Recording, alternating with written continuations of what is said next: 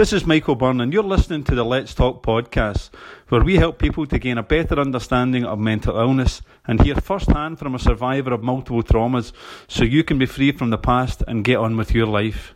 Welcome to the podcast.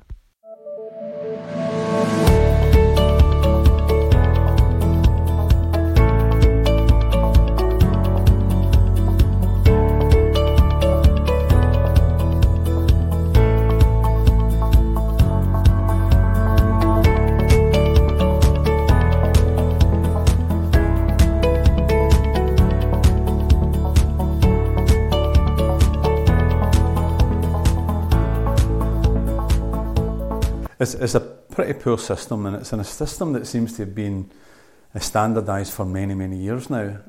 It's not evolved in many ways, and indeed the statistics show that certainly in Glasgow, 7 in 10 employees are fearful of even opening up to their employer about their poor mental health. So that's 70% of the workforce don't even want to tell their employer that they're struggling with their mental health.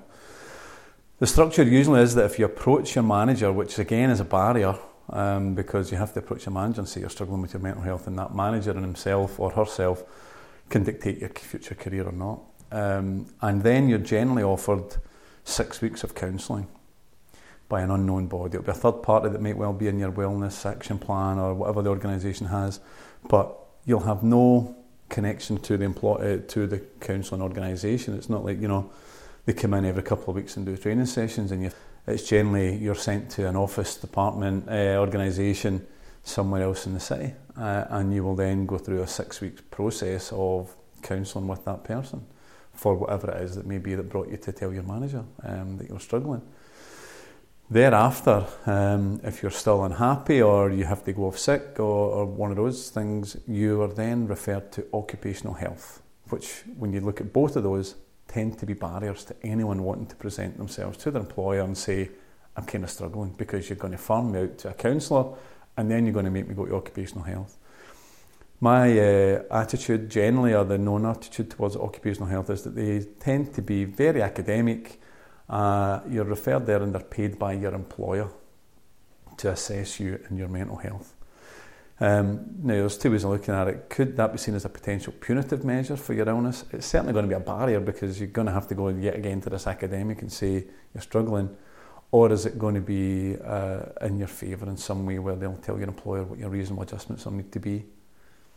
And that's the dichotomy of it, that you really don't know how it's going to fall in between two stools. But either way, it's pretty difficult as an employee. As I've said, if 7 in 10 people don't want to present because they're scared of the process, why are they scared of the process? The negative in the context of what I do is that when you go and see a counsellor, it's an academic. With the greatest of respect to all academics who are in that field, generally what people want in the very first instance, in my experience, is to speak to someone who's been through it. And the first barrier is, if you go to an academic, the likelihood that they have not necessarily been through the thing that you're struggling with. So for instance, if you're struggling with your mental health because of perhaps depression or a family loss or something along those lines, would that counsellor be able to relate to it personally, other than perhaps academically, and to say, here's what the textbooks and my academic prowess tell me you should do and what should happen to you? And that's a real barrier. That's what I've found, that it's a real barrier, and certainly what I've been doing with Let's, is that my understanding and my experience and my knowledge is that when people are struggling with their mental health, the first person they want to talk to is someone who's been through something similar. And that's not really just for your mental health, that's generally in any experience. If you're looking for a job interview, if you're going for a job interview, you generally go and talk to someone who's pretty good at doing job interviews. What do you do if you get any tips? It's just the same as your mental health. And what we try and do at Let's is to just open that door for people through our own lived experience. I'll give you a metaphor for it. I'll tell you what I use when I'm explaining what it feels like to be struggling with your mental health for people. So the majority of us have always went abroad somewhere on holiday at one time or another. And when you go to your local airport, if you're in Scotland or Glasgow, wherever it is, everyone speaks English. So you're comfortable in your surroundings. You then get on the plane, there's less of you, but you're still okay. Everyone's speaking the same language as you. Then you get to your airport and you get on a transfer on the bus. There's less of you, and you're a wee bit worried because you're sensing that things are getting a wee bit different. There's a couple of people on the bus that maybe don't speak the same language. But anyway, you're okay because you're looking to get to your hotel in Spain or Greece. And then you get to the hotel and you're the only person that gets off the transfer bus. You step into the hotel, you check in, you go up to your room, have a shower, whatever you do, unpack, and then go downstairs to the hotel bar. And you walk into that hotel bar and everyone's speaking German, French, Spanish, whatever it may be, everything but the language you can speak.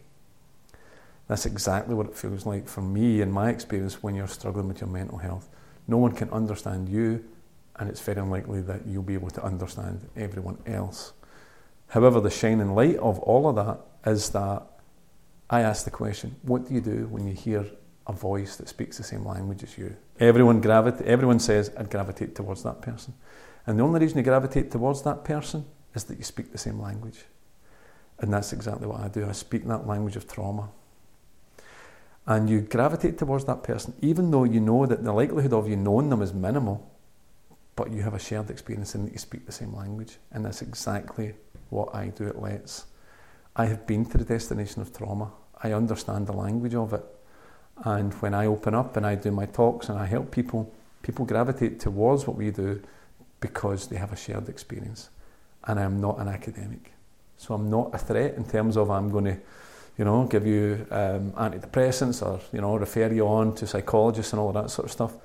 What we can do is have a conversation on the very, very entry level to allow you to start to be confident, to open up about what it is that you're struggling with your mental health about.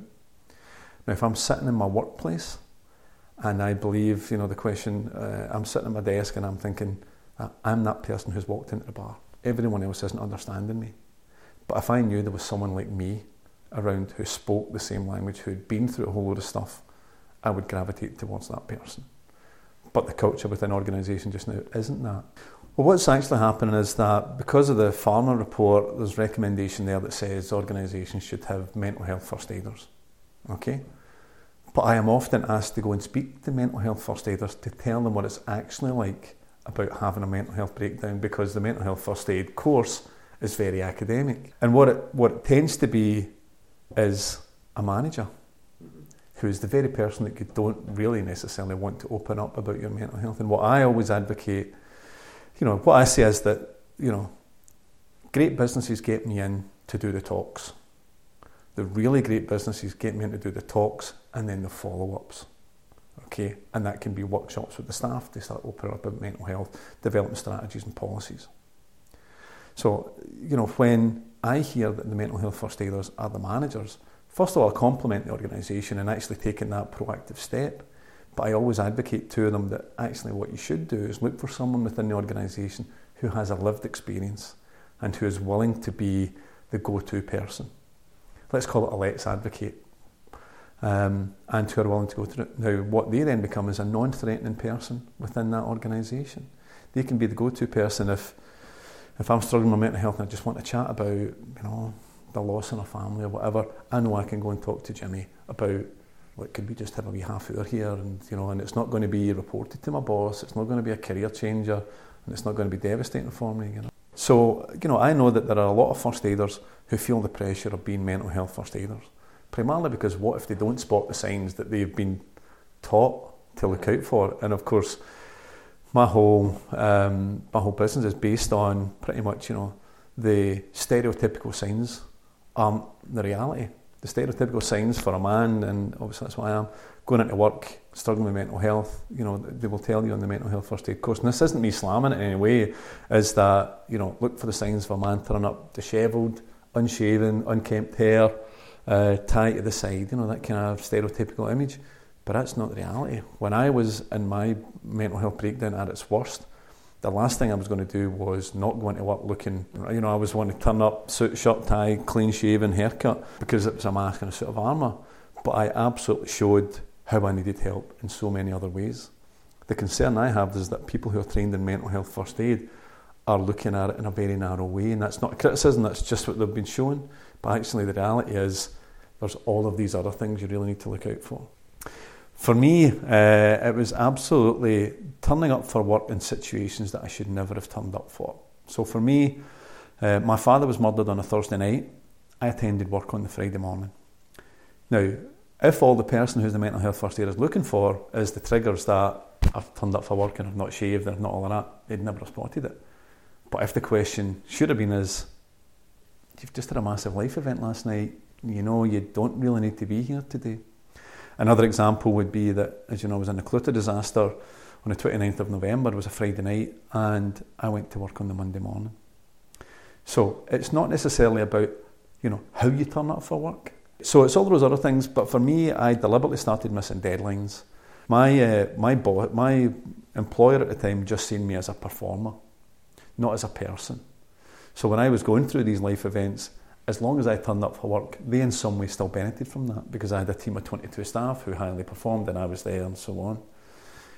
And I did not have a good relationship with my boss. So I couldn't go and ask my boss, who was the only person in the organisation, senior above me, I couldn't go and ask him, could I get help from you? Because I didn't have that relationship with him. And there was no one else in the organisation that I could go to. So my need for help, my cry for help, I decided to go about that in a completely different way. And that was missing deadlines, pretty much undermining my boss. The actual opposite of what my personality had been like. Instead of being a great performer for 30 odd years, I then became undermining the boss, missing deadlines. It's a wee bit like, you know, good child, bad child. Good child tends to get ignored because they're always good. The bad child gets the attention because, well, we need to sort that out. And it absolutely didn't work. But what I always say when I talk to a lot of big businesses is that if your standpoint from the very beginning is that you care about your employees, you will see it. You will see that people turning up in situations where they shouldn't have. Another situation for me was that I lost twins through a miscarriage, found out on the Sunday, went to work on the Monday. And I never told my employer about it, but it was common knowledge, but no one approaches because everyone's kind of fearful of having that dialect, that conversation. But it doesn't do anyone any good not to bring it up. As an employer who cared, in any of those situations, an employer who cared kind of sat down and said, right, come away. In fact, let's leave the office, let's go and grab a coffee somewhere, let's get out of here, right, tell me what's going on. That's all it takes, that's all, you know, to start that conversation. Even if I didn't want to start the conversation, someone doing that is taking the first step and saying, look, something's different, I know something's on your mind. And that showing of care is a massive thing. And I think that's the problem for a lot of organisations, is that, certainly ones I've spoken to, that for mental health we need to move away from this academic approach of our policies and procedures for sickness say this, and we'll just do exactly the same for mental health. Mental health is not the same as physical illness and needs to be treated differently. And what I advocate is that policies and procedures should be brought in specifically to deal with mental health. So there should be a mental health sickness and absence policy and so on, and that instead of phoning in on your first day to your boss for a physical illness, you could phone perhaps into a third party, which could be my organisation, which we do, to say, I can't make my work today, I am struggling with my mental health, do this. And two things would happen. We would notify the employer, but we would also kick in our support package for that employer as well to support that employee to find out what it was that they were struggling with, but we would obviously come at it from a lived experience perspective rather than perhaps a punitive measure by the employer or an academic measure of a counsellor or occupational therapist. Generally what happens is that I am contracted or engaged by an employer to do a conference style talk for the employer. So that would in essence be over a couple of sessions, just depending on how big the workforce is, and I would do a talk that's primarily based on my lived experience of a lot of the traumatic events that I've been in. 45 minutes, but I always leave time for question and answers because they are the real part, because everyone in that audience will resonate with something that I've been through. And will either put their hand up and want to ask a question. What traditionally happens after that is I give about an hour afterwards because people gravitate towards you. Without fail, any organisation I've ever been in, I've always said, you need to leave some time afterwards to allow people to come to me and just set up a tea and coffee area and people will come. Because it might well be the first time that those people have heard someone actually talk very openly about, this is what's happened to me. Here's all the things that happened to me. And particularly as a man, standing up there and saying, I had a mental health breakdown. But it's the best and worst thing that ever happened to me. The worst thing because I had to go through it, but the best thing because I'm here now and I'm better than I've ever been. Generally what will happen in the audience is that the men will sit there and not say too much. but they will be the ones who'll contact me after it, perhaps via email or, I'd seen your talk, do you think we could have a wee blether? Where it's likely to be in this, this just kind of shows what it's like between men and women. We men want to kind of keep it behind closed doors, and generally the people who come up after it will be females who will say, I really like that, could I talk to you about it? Or equally would also say, my partner's struggling, could we meet, could we do something? Or my father or a family member who tends to be a male. Women are quite open to come up and saying, I need your help, could you help me? Males tend to be more circumvented. But so that would be the first point, that talk. But then what we then do is the organisation then follows that up with arranged one-to-one sessions with those people who want to present themselves to have a wee chat. Now, as I said a couple of moments ago, that we are non-academic, absolutely non-academic. So what we offer is a sharing of lived experience, and that's just to build the confidence up of the person to then allow them to actually go in a linear way, which may be more holistic therapies to deal with whatever concerns they may have. So, for instance, if it's body image due to weight or anything like that, then perhaps not going to your GP and getting antidepressants is the best route. Perhaps going in a more holistic approach that looks at diet, gym, and so on like that is a better approach. But because of struggling with mental health, once you get to the root of it and find I'm struggling with mental health because of body image and weight gain, or whatever it may be, a weight loss, weight gain, then we can look and say, right, okay, and we can refer that person on to our trusted partners. I'm absolutely not saying that people shouldn't go down the antidepressant and the clinical route. It helped me, and it was the right time and place. All we're offering at this stage is to open that door of the conversation, because most people in an employment scenario don't want to be open and say, I'm struggling with my mental health because of the traditional methods. What we're offering is an absolute alternative to those traditional methods that's non-threatening and non-clinical. Fundamentally what we do is we do our work off premises from the employer, because it's not very liberating to have conversations in your workplace while your bosses are around. So we would first of all meet in local coffee shops or a park, depending on the weather, but out of the office is the first stage, and that also allows a certain amount of freedom for the person. But it can really be, it depends, and it's just at the pace of the person. You tend to find that whatever the person opens up to you about isn't necessarily the root of the problem. So it then becomes a wee bit of confidence, a few tips of mindfulness, a few things like that, and just talking about, look, these things are just your thoughts. So it could be 3-4 sessions, but it's really about getting the person to get to a comfortable point of actually saying, you know what, I've had a few conversations with you, I feel a lot better now, because now I know I'm not the only person in the world who struggled with this. Or it's then identifying, like, I kind of would like to take it further now. I've established those first steps. The next step for me would to actually be to, as I said, maybe look at, any of the trusted partners that we have and so on. So, it's not a, set 3-4 week period. Quite relaxed and laid back about that. We consult with the employer about it as well. But it's incredibly liberating for the staff members, because for the first time, they actually have the opportunity to talk to someone who's been through something similar, who's not an employer, who's not an employee. And we found that definitely in the support groups that I've run, particularly for men. We have the perception that men don't really want to talk about anything regarding mental health. It isn't true. We just need to create the right platform. And what we've done in our support groups is we've held men's mental health groups in a pub. But when we hold those support group meetings in the pub, we just look like everyone else. But the reality is we are just like everyone else. We're just talking about our mental health. And so what we offer is just that, almost like that first step in opening up and being comfortable about talking about your mental health and saying, do you know what, it is okay. I've had a struggle. And what I kind of say to employers is that when you have an employee who's struggling with their mental health, it's not the end of the road for them, far from it. It's just like every other illness. That's it for today, folks. Thank you very much for listening. Please also like and share this episode on social media with your friends, family and colleagues, and anyone who you think might benefit from getting this incredible insight into better mental health. If you have any comments or questions, then get in touch by emailing me at michael@livedexperiencetraumasupport.com. Thanks very much. I'm Michael Byrne from Lived Experience Trauma Support.